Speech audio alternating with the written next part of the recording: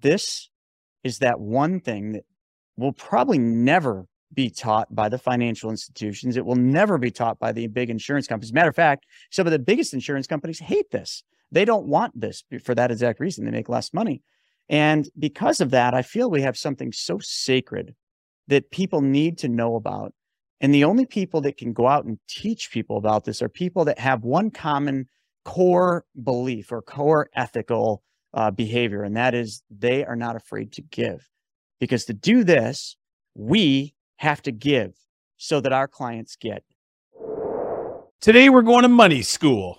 How do you go from a professional snowboarder to a money mogul? Well, we are joined today by Chris Naugle, who dedicated his life to being America's #1 money mentor. And he's going to take us to money school today. So we're going to have a ton of fun.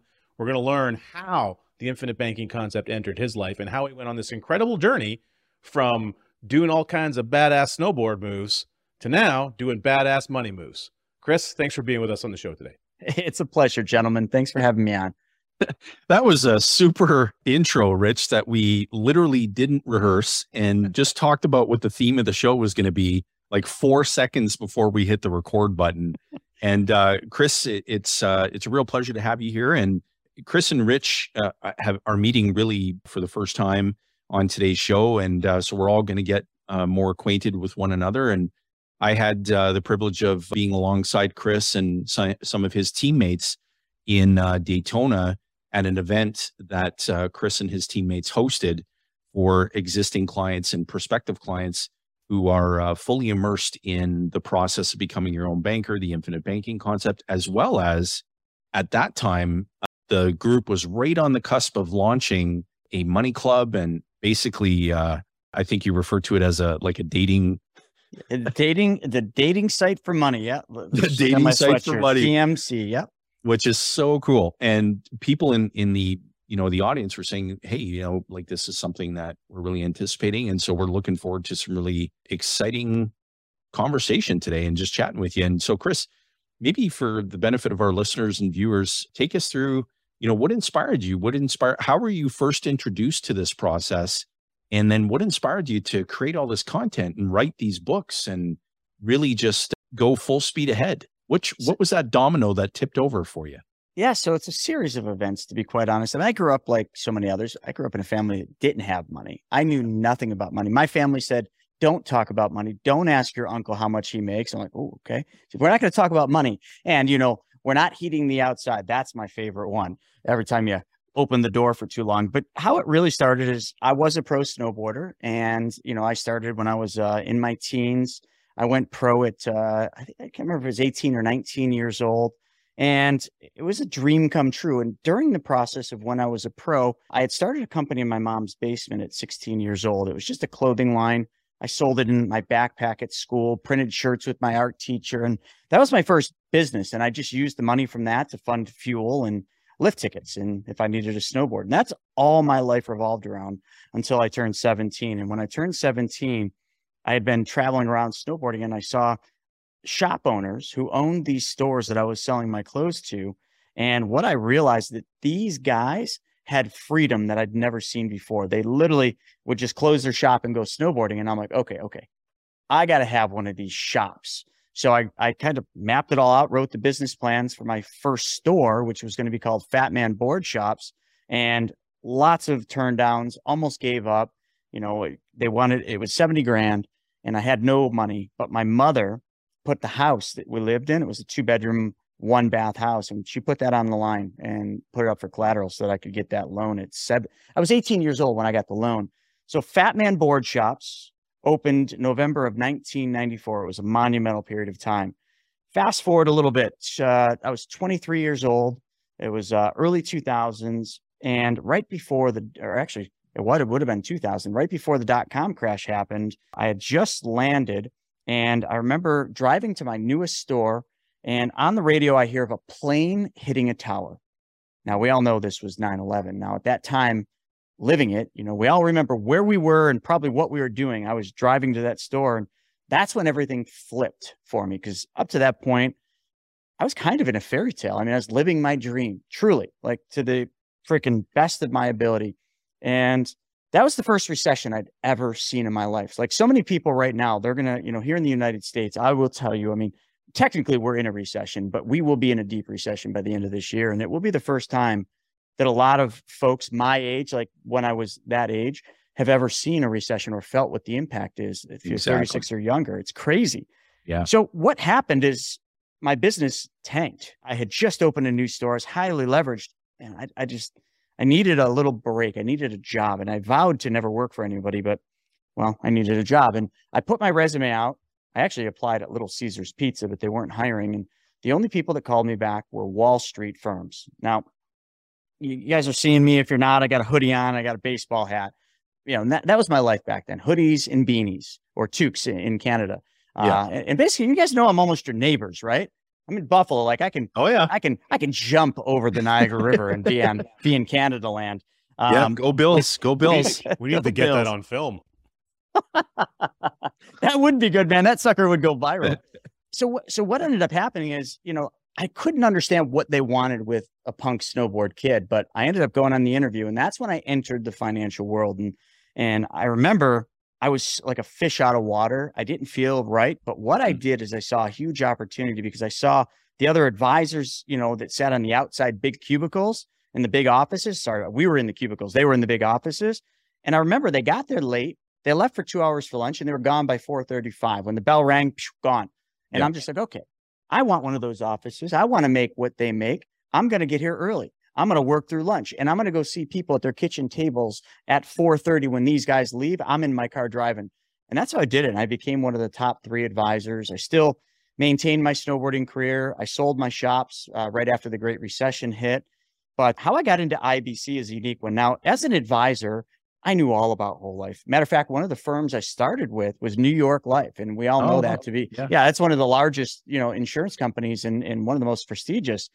I very quickly moved to their RIA division. So I was like, you know, like any young, you know, 20-year-old, I wanted to play in stocks. So I went to the investment management side, but I knew what whole life was and I knew how it worked. And I even had heard people talk about this thing called BOLI, but we weren't allowed to talk about it. So when I was in Wall Street, I started losing faith in Wall Street after Great Recession. I still was doing it, but I pivoted a little. I went into real estate and I built myself up in real estate. I lost it all again. I lost it all in 2008, lost it all again in 2014. And then in 2014, my wife and I, we went to this event and they were teaching us how to flip houses. And I'll never forget, I met 2 guys, Greg, and I met this Mike guy. Now this Mike guy, they were both super wealthy guys. And this Mike guy was ultra wealthy because he had a TV show. His family was in real estate. Like this was like the wealthiest person I'd ever met. Even as an advisor, he was light years ahead. I mean, tens of millions. And he started lending me and my wife money for the flips we were doing. I remember being in Salt Lake City one day at a Cheesecake Factory, and I'm sitting there talking to Mike. And Mike's just rattling back and forth. And I said to Mike, because I was a money guy, I said, Mike, so how do you lend all this money? Like, how does that work? And he said, well, I lend from my banking system. I'm sitting there like, you got to remember, I know nothing about IBC. I know nothing about like how this works. I sit back in my chair and I'm like, dude, you got yourself a bank. I'm like, Mike, why are we at Cheesecake Factory? Let's go to your bank and get some dum-dum suckers. It's the only suckers they serve at the banks here in the States. You guys probably got the same darn suckers up there. Oh, yeah. But so I ask him, and you know what he tells me? He says, well, I don't own a bank. I treat my money the same as a bank treats its money. And I have a banking system. I operate just like a bank. And I said, how do you do that, Mike? I'm in Wall Street. I've never heard of this before. And then he drops the bomb on me. And I'm sure you've all had this happen. He tells me what the machine is that he's putting his money in. Yeah. And here's how it went. And I just heard, it was literally like white noise to me, but he said, I put my money in a whole life insurance policy and I lend it to you. Now, to me, I honestly, and I don't remember exactly what I said, but I think I thought to myself, oh no, they got you too. They got you too, buddy. Because, you know, I was a buy term invest the difference because I made money on investing money. So, let's get you that term. And then you just give all your investment money to me. And that, you don't need any of that life insurance stuff. And I said, Mike, listen, dude, like I'm an advisor. Like whole life doesn't work the way you just described. You can't just put money in a whole life and then take money out. And he says, yeah, you can. I do it all the time. As a matter of fact, I just made a deposit and I just lent the money out. I'm like, okay. What is it that I don't know? Then here's the thing. I said, Mike, you got to teach me this. You got to show me how this works. This is huge, dude. If it works that way, and it really clearly does, because you're doing it, like, I got to know this. And he says, well, I don't know. I can't tell you how to set it up. This guy, Brent, helped me out. I'm like, give me Brent's number. I probably slid the pen across the table. So he gives him Brent's number. I just wanted to get out of the meeting. I'm like, thanks, Mike. I'll catch the bill. I ran out, got in the car. I dialed Brent up. And you could ask Brent this, but I bet you I sounded like a crazy lunatic, because I'm just probably like a blender with its top off, going nutty about this thing. And I needed to know this, and I needed to be taught this. And Brent says, in common fashion, he says, okay, great. That's fantastic. Now, may I ask you, have you watched the 90-minute video? And I'm like, 90-minute video. Mike didn't mention that. No, but I get what you're doing. Like, I'm in the business. He's like, well, you have to watch the 90-minute video in order for me to talk to you. So how about this? I'll send you the 90-minute video in an email. After you're done watching it, give me a call back. Back then, we weren't texting quite as much as we do now. I don't even think Brent was texting back then. And, and then we can do a call. That Sunday, I got the biggest cup I could full of coffee. Now, this is just a big Dixie cup, but just imagine a big coffee cup. And I waltzed myself down into my basement being like, this is going to suck. And I sit down, pad and paper, and I hit play. 90 minutes went by like 5 minutes. I had 4 pages of notes, and I'm a very religious man, but that was probably the closest at that moment I'd ever come to like finding the source. Like, I felt like I just struck the fountain of gold, or youth, or whatever you want to call it, because I saw something that had been around me for all the years. And at that point, 14 years, I was an advisor, and I never knew how to harness the power of it. And at that very moment, I realized it. And that was it. I remember me and my wife, it was like in a week's notice, we flew to see Brent in Mexico. I sat in the front row and I just absorbed. And I went up to his hotel room and I did my first IBC policy with him. It was with a company called Security Mutual. And I was off to the races, man. I read Nelson's book over and over and over again. And I took notes, and I just said, all right, I got a lot of debt, because I was in real estate. I had tons of debt, credit cards. Yeah. And that's the first thing I did. I applied it to paying off debt, but I didn't just use the policy to pay the debt off. I was, man, you can't steal don't steal the peas, don't steal from your bank. And I was like, okay, I paid this credit card off. I just freed up $50. I was so meticulous. And we'll get into this, folks, but this is where I'm going to wrap the story. If I'd pay a credit card down, because I couldn't pay it all off at that time, I didn't have enough money. So I'd pay it down like $1,000, per quarter, or whatever I had in cash value. And that policy was only $1,000 a month. And I would wait for the next statement to come, and I would add the difference that the payment went down. Like, maybe it was $100 a month. Now it's 80. I took that $20 a month, and I would then set up an online transfer, and I would put that into my segregated bank account. Now, I know Brent doesn't do this, and maybe you don't either, but I'm meticulous. I sent that money back to the policy every month.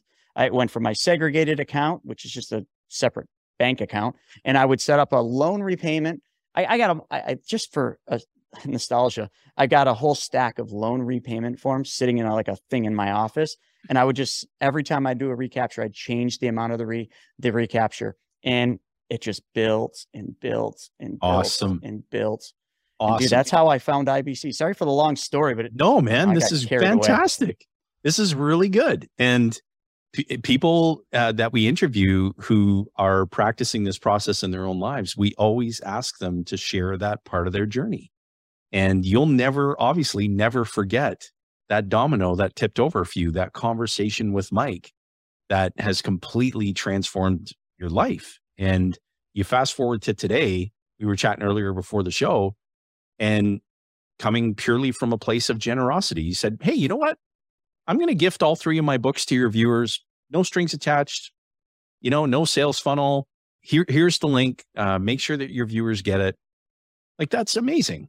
That's generous. And I fully believe in that. I mean, and so you don't know the impact yet that you're going to have on people who view this episode.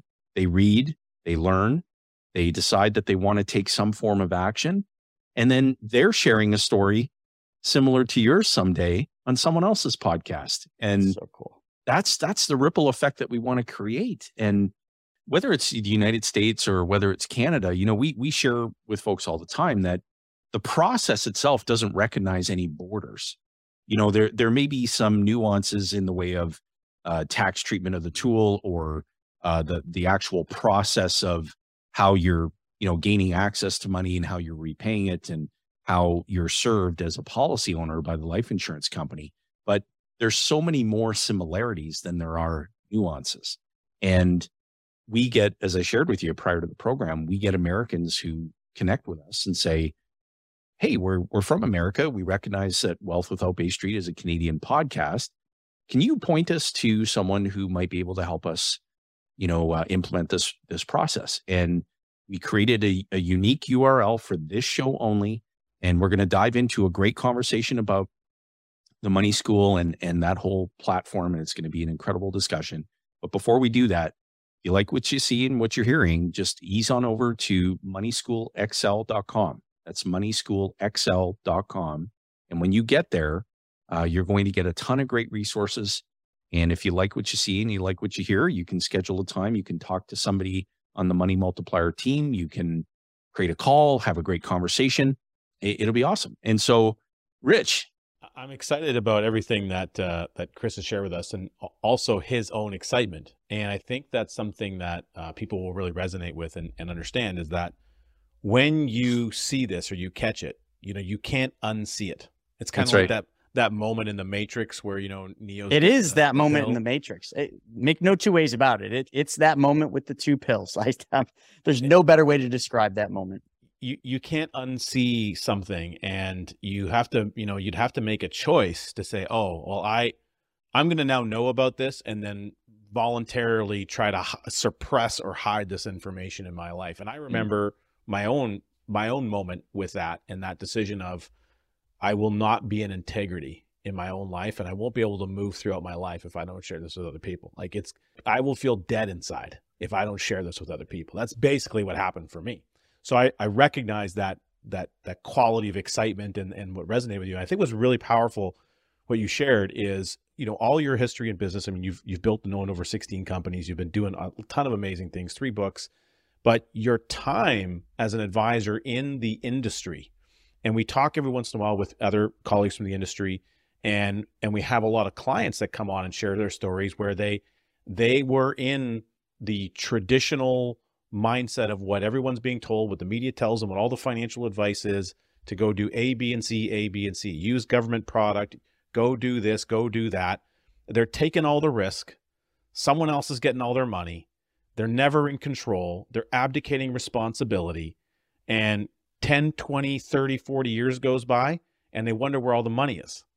And so your own experience, even working for a monstrous life carrier, to be on the side of the equation where the information's almost compartmentalized.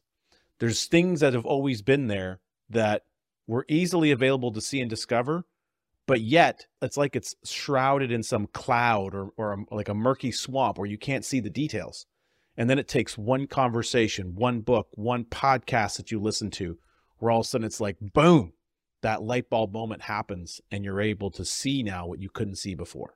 Well, Richard, I got to tell a story on that. So I'm kind of, I'm from New York, so I kind of have an excuse to be a jerk sometimes, but I'm very forward. Like, I just get right into it.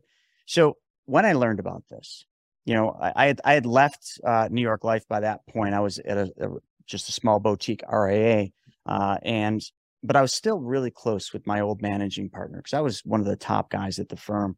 And I called him up. His name's John. And I called John up and I said, John, how you doing? Blah, blah, blah, the small talk. I said, hey, can I take you out to lunch? And he said, sure. What do you want to talk about? I said, it's nothing important, but something that could help, your agents. I'll tell you about it when we meet. Where do you want to go? Let's go to the brew pub. So we go there, and I literally had one sole question. I said, John, I spent, 14 years at this company, one of your top, reps, and did awesome things, enjoyed a lot of my time here. I said, but I just learned about something, and I got to know if you knew about this. And I just said, have you ever heard of the infinite banking concept? And he said, I think so. And I kind of explained it. He's like, oh yeah, I've heard of that. And I said, where you design and engineer the whole life completely different so that it works, for higher early cash value. So I explained this whole thing to him and he's like, yeah, okay. Yeah. It's kind of like Bully. I said, no, it's just like Bully, just not a bank, and I said, John, I said, I got one question. I said, you and New York Life, I said, if you knew about this, every week I would be in that training room and Walt or you would be training us on all these awesome concepts, Slurp and this, all these things. And I'm like, why would you not teach this? And, he said something that I will never forget as long as I live. He said, Chris, he starts this. He said, you remember your first year? He said, how many people were in that New Org room with you? I said, I had to have been 20, and he said, all right, year 2, how many were there? I said, 10, 9. He said, year 3, how many were there? And I kind of did one of these. I said, me. And he said, okay, so out of a room of 20 or so, you were the only one that made it 3 years. And you were selling a product that paid you a full commission. You weren't putting, the majority of the money in the paid up edition rider that pays you, next to nothing. So you want me to teach all these agents, these young whippersnappers that who they are, and you want me to tell them about this amazing thing that would just blow their mind, and they'd want to go run out and talk to all their clients about it. But then they got to reduce their commission between 60 and 90%. He said, you just told me you were the only one after 3 years. He said, if I do that, and these guys are making 60 to 90% less commissions, how many are going to be left after 30 days, 6 months, 1 year? I said, holy crap. John, I never thought about that. Right there summed it all up to me. This is that one thing that will probably never be taught by the financial institutions. It will never be taught by the big insurance companies. Matter of fact, some of the biggest insurance companies hate this. They don't want this for that exact reason. They make less money. And because of that, I feel we have something so sacred that people need to know about. And the only people that can go out and teach people about this are people that have one common core belief or core ethical behavior. And that is they are not afraid to give. Because to do this, we have to give so that our clients get.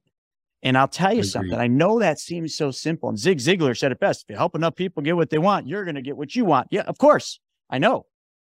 But that process of doing it isn't quite that simple. And that is why most people don't know about that. And the other thing is that is why most people we talk about are so hung up on a product. They just want to buy a product. When I tell people, I just had a guy on Instagram. I had a video just hit 4.3 million on Instagram. I'm not going to go there, but I had a guy on there say, I want to buy that product. I want that whole life thing. I said, we don't sell the product. I said, we teach a process. And when you learn the process, the product is just a component. It's just a machine that runs the money, but we don't sell it. You're going to ask me to buy it. You're going to ask me to set it up for you if you learn the process. Yeah. People want a product. They don't want to learn something new. And that right there, everything that I just got excited about when I was telling my journey, until they understand that there's a process that they have to learn of taking back the banking functions, like there is no product on earth that will solve all your problems. There's not one. There's not one product that will just make you independently wealthy. But the act of the process will make every one of you wealthy. And I can guarantee it. If you follow it and you're consistent and persistent at doing the infinite banking concept, there is no other path than true wealth. But you got to learn the process. Couldn't agree more. And it's a reminder that comes up for us, often where, Nelson used to tell us all the time that if you recognize that infinite banking concepts, plural, has absolutely nothing to do with life insurance. Nope. Nothing. Life insurance is the tool. And he would say verbatim, if you put the best tool for the job in the hands of an incompetent, not only will that person not turn out any good work with the tool, they're likely going to break the damn tool. And so you can put the very best tool for the job in. I was sharing this with Richard before our show. I spoke to a group of American attendees at an event in Lake Tahoe 2 weeks ago. And I'm standing up on stage at this event, and I ask in the room, I was invited to speak specifically about IBC. I'm on the stage. I said, show of hands, how many of you own a participating whole life insurance policy? A lot of hands in the room went up. How many of you have heard the term infinite banking concepts, becoming your own banker, some variation thereof? A lot of hands went up in the room. And I said, how many of you are familiar with, know, heard of, were acquainted with one of the most amazing human beings I've ever known personally, and that's R. Nelson Nash? 2 hands in the room went up. Wow. And so I'm not suggesting that every human being on the planet should know R. Nelson Nash. What I'm suggesting is, it would be nice, is that there are so many people, you hit the nail right on the head. There are so many people who are being educated, being marketed to about the attributes of the tool, the best tool to get the job done, but nobody's talking to them about how to get the job done. You're right. And so, people are like, after the talk, people are like, I've owned a policy. I thought I was practicing this process and nobody's explained it to me this way before.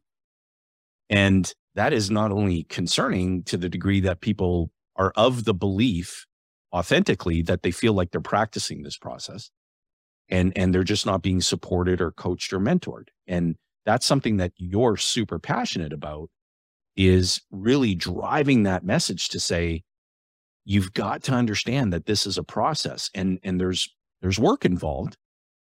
And that work doesn't begin until you possess the desire to solve the very problem that you have clarity on now. If you just want to buy a life insurance policy and you don't understand the problem, the solution just won't matter to you. And we won't even take them on as a client. We're very specific about that. Yeah. And that's something, thank you. I was just going to point that out to say, you won't establish a basis to work together with someone who just wants to buy a product. And, we here in Canada, I mean, we do have a duty of care. If we interact with someone and they're now in our ecosystem, we have a duty of care to discuss a need. It's regulatory, a very heavily regulated requirement. Hey, if you've interacted with somebody and you're life licensed, we understand you're describing a process, but if you haven't had a conversation with somebody about their need for life insurance, you could be setting yourself up for a big pot of hot water. And so we've got a whole process for that. But the track of becoming your own banker, the infinite banking concept, unless you understand the problem, the solution just won't matter. And neither will the tool, because you don't know what job to go and get done. You just bought a tool. Yep. And it will hang, just like go out in your garage. How many of you have a shovel in your garage that you've never probably touched? Yeah. You just bought the shovel because you're like, we should probably have a shovel in the garage. And most people don't even touch it. There's always a tool in the garage that you've never touched and never used. And you know what? For way too many people, that tool is the whole life. They bought it thinking that like they're going to need it, but they don't know how to use the darn tool. Chris, this will blow your mind.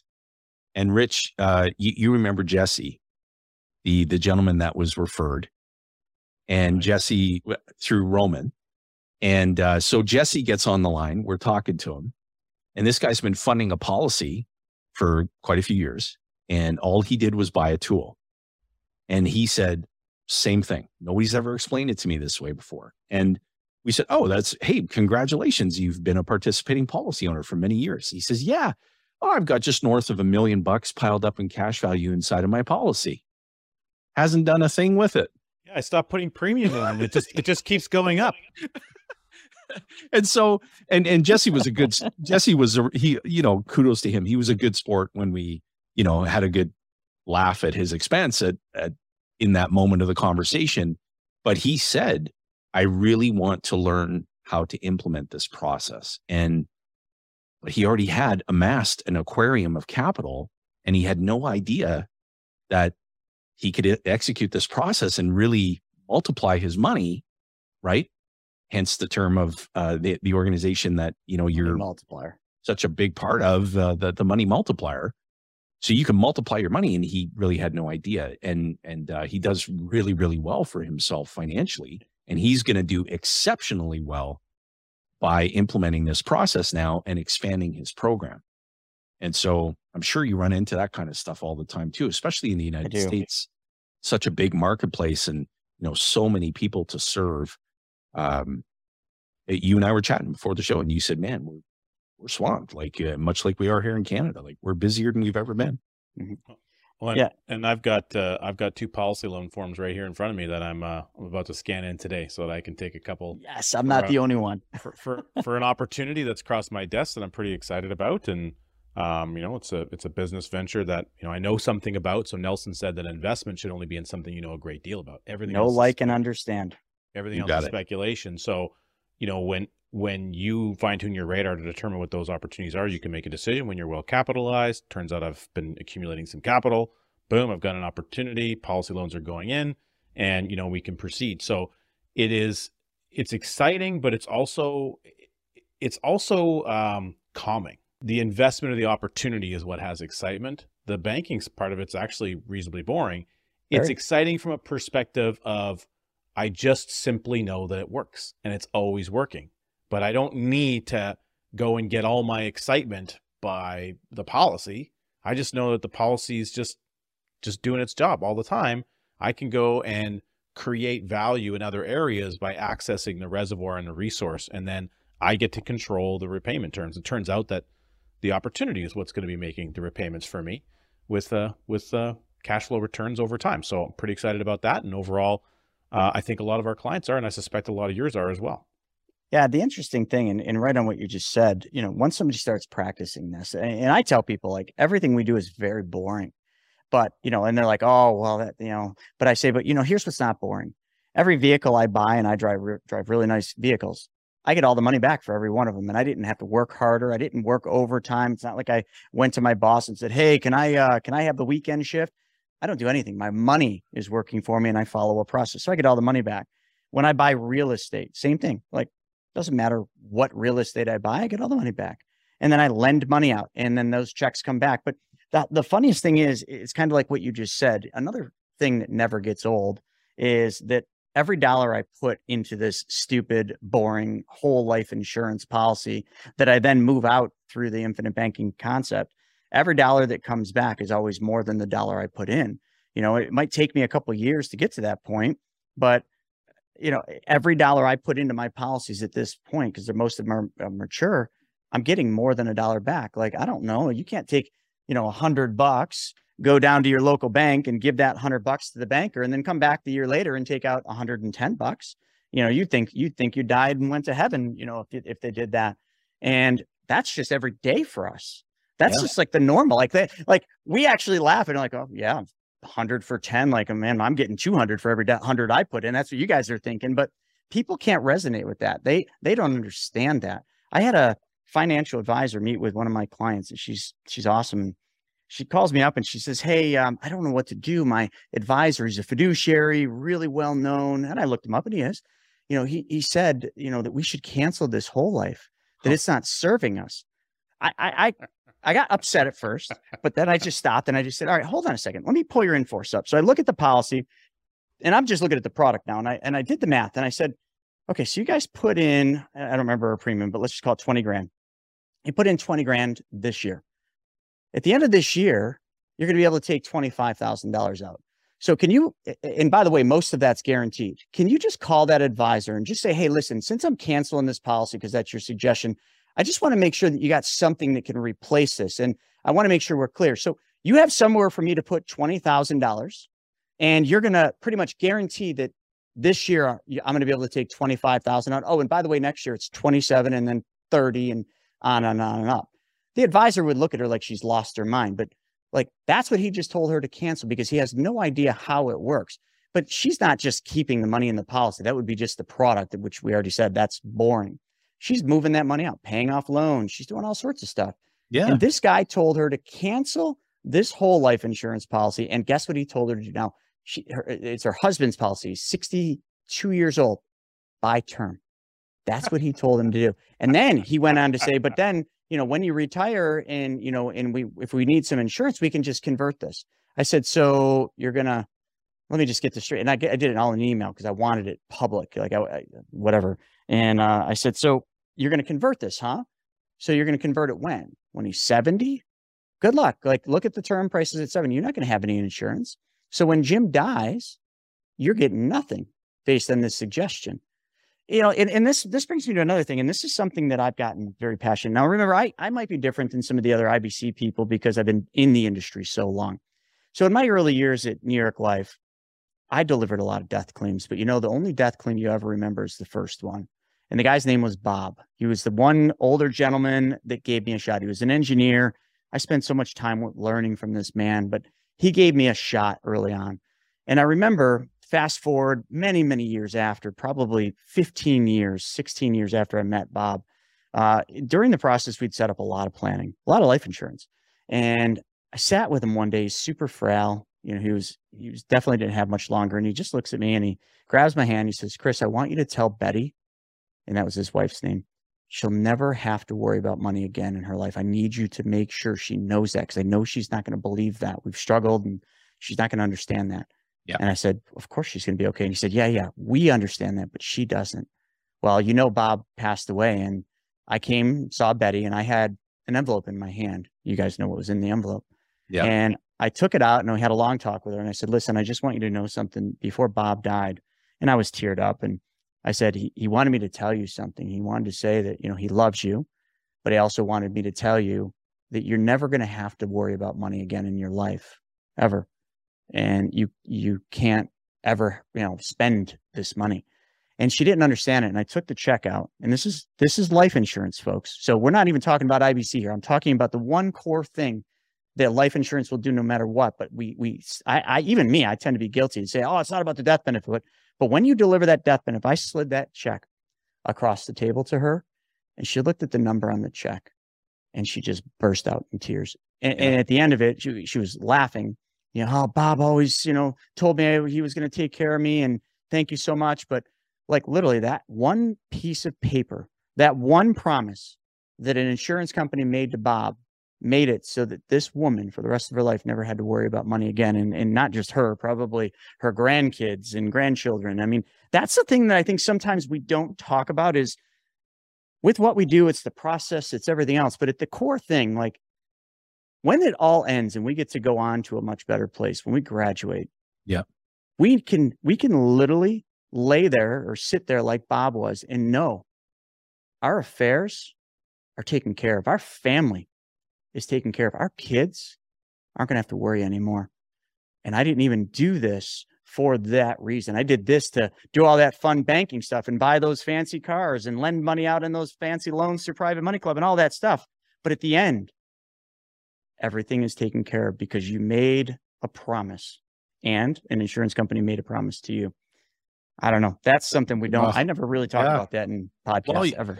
I think it needs to be talked about more. And Rich, you're familiar with this. On our team, Chris, so we have what we refer to as a 911 moment. And Rich and I were recording a podcast one afternoon, and one of our teammates, her name's Michelle. Shout out to Michelle if she catches this episode. Stay awesome. You're amazing. And she came into the podcast room and put a Post-it note down right in front of me that read 911. So in that moment, we know there's been a death of a life insured. And so I reached out and spoke to a father of a 13-year-old who had passed away. It was a farming accident. And he was trying to access something at, there was another property away from the family's homestead. There was another property on the land, and he had entered that property. He was trying to access something. He climbed up a ladder. He fell off that ladder and went into cardiac arrest, and there was nobody there to help him. And it was his father who found him. And so he contacted me and said, obviously, he was just devastated, and I was just there to be a shoulder to lean on and an ear to bend. And he was crushed, understandably so. And he said to me, we've had a difficult time on the farm. It's been a tough couple of years with weather conditions and not being able to get, crops away and not making the money that we had anticipated. but we kept our family banking system fully funded. And this death benefit not only eliminated all of our financial stress that we had endured the past couple of years, we were able to really put together an amazing celebration of life for our son. And this is going to continue to help us well into the future. And while we would never have thought that our son would pass away before us, it happened. And his son had been insured for several years prior to this tragic accident. And when I speak to his dad and we try to connect around the anniversary of his son's passing, he's just so incredibly grateful. And he's able to carry on and go through that horrible readjustment phase of his life where the grief will never subside, but he has to carry on and be strong for his family. And so you're right. We talk about and de-emphasize the death benefit, but we've had to fulfill that duty of care on several occasions. And not a single family has ever said, I wish the check was for less. Not one. And while our clients are alive, not one client has ever called us in 15 years, soon to be approaching our 16th year in our journey. Not one client has ever called us and said, I'm really frustrated that my cash values keep rising every day and that my death benefit keeps increasing with every premium deposit that I make and every dividend that's declared and paid. It's really bothering me. Like, that's never happened. But we've heard countless stories from people that we're introduced to of instances where they've lost money at the worst possible moment. It's happening right now. And it's exactly. And it's because they've handed control of that money over to someone else who thinks they can do better with it than you can. That's the stark contrast. That's the stark contrast, Chris, of what we do. Oh, believe me, every message I do. I mean, if someone asks me, what do you guys do? Well, we help put people back in control of their money. Oh, how do you do that? Well, we teach them how to be their own bank. And then, sorry, this is my floor. That's my elevator pitch. But I'm so passionate about that because I've seen it firsthand from the Wall Street side, and we've all seen it from the bank side. We just are so conditioned to think that that's the only way. We have literally been taught and trained, like almost training us like a dog, to give up control of our assets and give up control of our money. And we don't even think we're doing it. Well, put money in a retirement plan. You're giving up control. Give money to the bank. You gave up control. No, I didn't. Sure. Yes, you did. Because the bank takes your money and makes it go to work for them the same way you could do. But you just don't do that because you haven't learned one additional thing. I'm so passionate about that whole thing. Like, I've studied the book, The Richest Man in Babylon. I mean, you probably have read it. I've read it too many times to count. And I've not just read it, but I've literally rewritten it and brought it to modern day times and come up with 6 laws of wealth. And just recently, I did one of the probably hardest things I've ever done in my life, and I got a TEDx talk. And I was thinking about, what do I talk about? Oh, I'll talk about infinite banking. I'll talk about this. And, I just had a daughter. So my daughter's 2.5 and she's my only daughter. So she is obviously the center of my world. She's my why. And it just all of a sudden it hit me one day when I was struggling, trying to figure out what I'm going to do this TEDx talk with. And I'm like, you know what? I'm going to write a letter to my daughter, teaching her the 6 laws of wealth. And I'm going to teach her how to, save 10% of her money. I'm going to teach her how to make her money go to work for her so she doesn't have to trade hours for dollars, the most precious thing she has. I'm going to teach her how to only invest in things she knows, likes, and understands. Like you mentioned, that's protect your wealth. I'm going to teach her to never get greedy and never seek unrealistic returns. I'm going to teach her the most important thing in life, and that is to give, and solve other people's problems. And I'm going to teach her what a legacy is. And a legacy isn't just about the money you leave. It's about the smiles that you leave behind. You just mentioned that about that guy. And I did this TEDx talk, and it's called Rethink Money, a letter to my daughter. And it is one of the hardest things I've ever done in my life. Not because it was hard doing the speech. It was hard because this one talk, 16.31 minutes long, is going to outlive me. And it is the baseline lessons for my daughter to live a much better life than any of us have been able to live.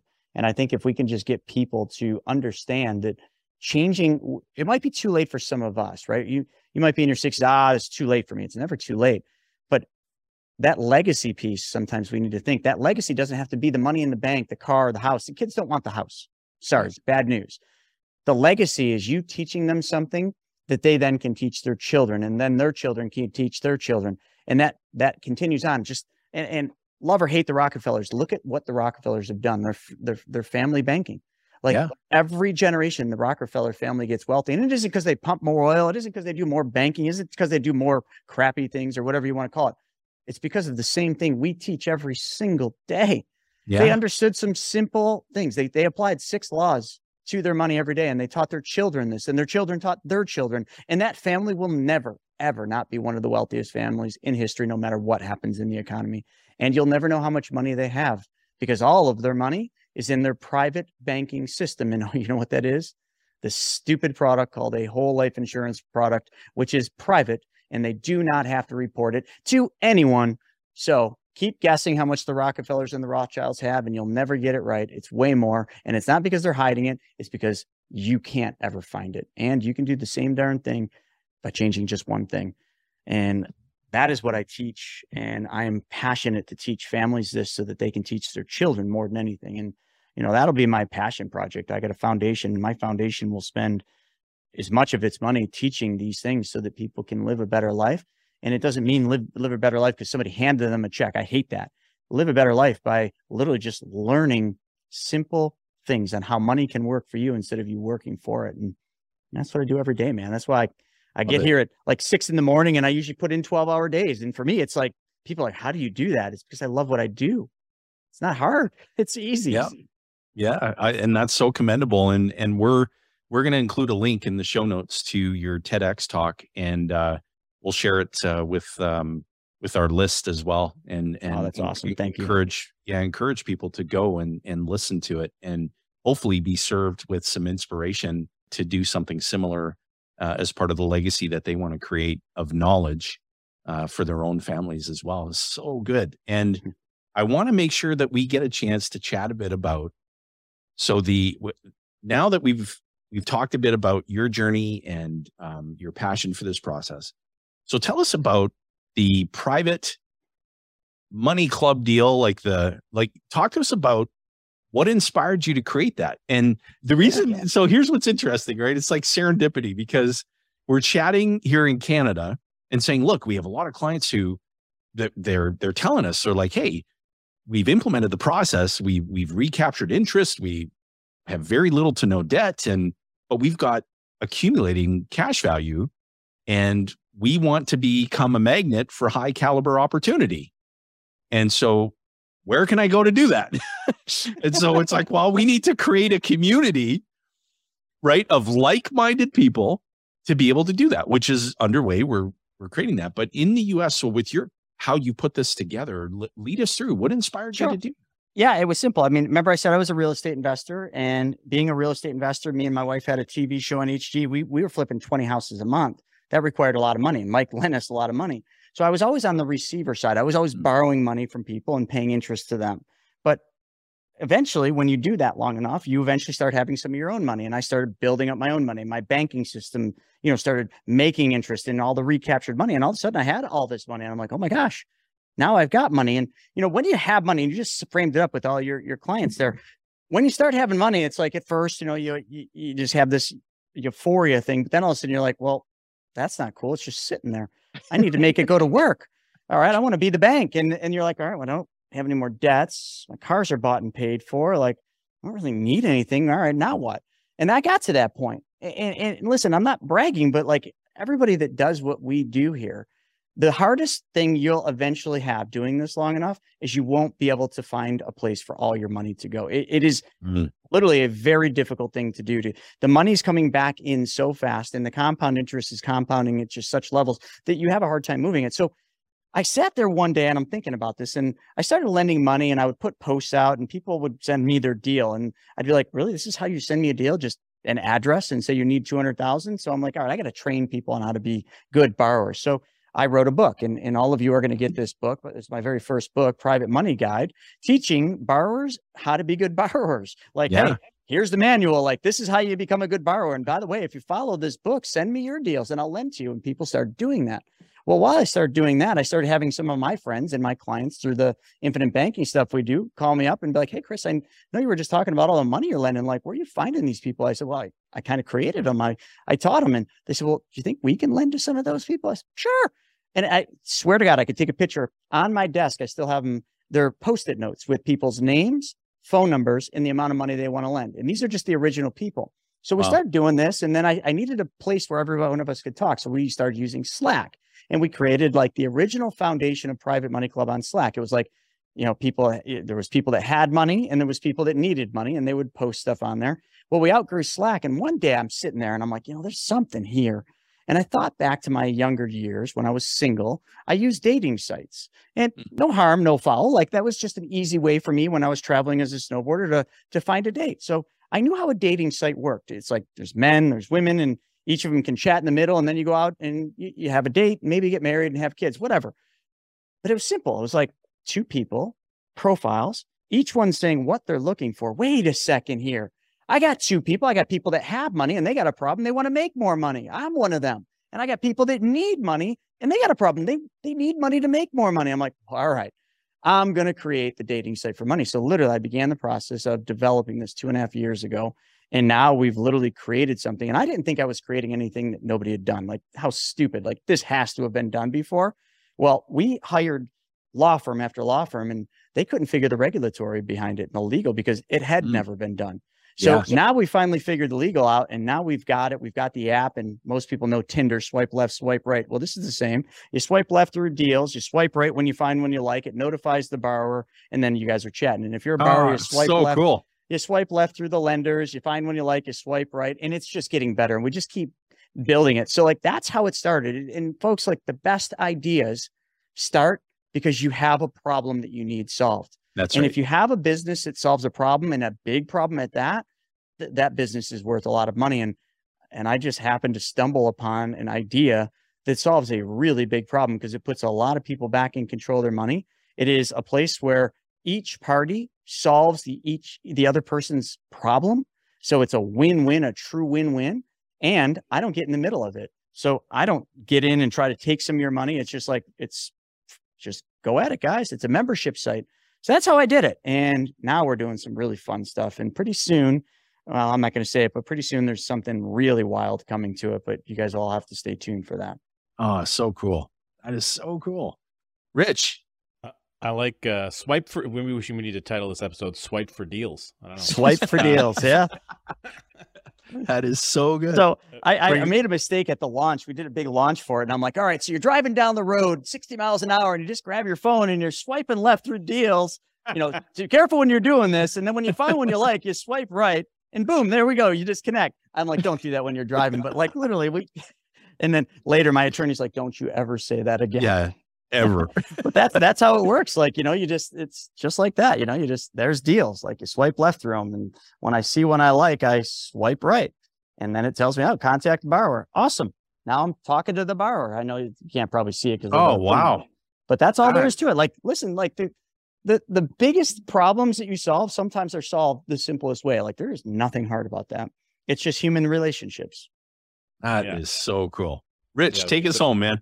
The power of connection and technology meeting in the middle with a little bit of IBC sandwiched in there. Chris, this was fantastic. We appreciate everything you're up to. We love that you are solving big problems. Now, you know, when you first came in here, you were wearing the hoodie. You even mentioned the hoodie. It definitely has a snowboard vibe going on there with it. Now, when you used to be on your board and you were doing all kinds of crazy tricks and everything you're up to, you probably didn't wear a cape because it might create some drag and some aerodynamic problems, I would imagine, if you were doing it. And you certainly didn't show up with a cape today. But when you're creating crazy apps and you're teaching people epic money school ideas and you're helping them have a much better handle on the control aspect of the money flows that runs through their hands for every day of their life, you're showing up as a hero. Sorry to break it to you. But our real question for you is, who do you most want to be a hero to?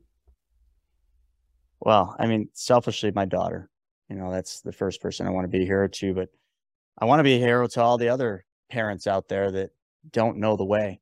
And I just want to point them the way, but I want them to make a commitment that if they learn how to do this, they will teach their children how to do this. And that's what I want to do. And it starts with one person, and that one person is my little 2.5-year-old. So if I can teach a 2.5-year-old how to do this and how to be the bank, I can teach anyone. That's outstanding. Chris, it was a real pleasure to have you. We're definitely going to have you back. And I know that we're planning to hop onto your show as well at some point. And collaboration is just so fulfilling. And so it really was truly amazing to have you here with us today. And for all of the folks who are on the YouTubes, if you're viewing this, a playlist just showed up. That's how incredible like our editing team are. Like, editing team, shout out to you. You're awesome. Continue your journey of learning and keep scrolling through the videos that we're recommending to you, because it's really going to amplify your knowledge. It's going to improve or expand anything that you're already doing financially in your life, and so much more. And so thank you so much for viewing us on the YouTubes. For people who are on your favorite podcast platform, thanks for tuning in. Make the rest of your week outstanding. Gentlemen, this was a lot of fun. Thank you. Thank you.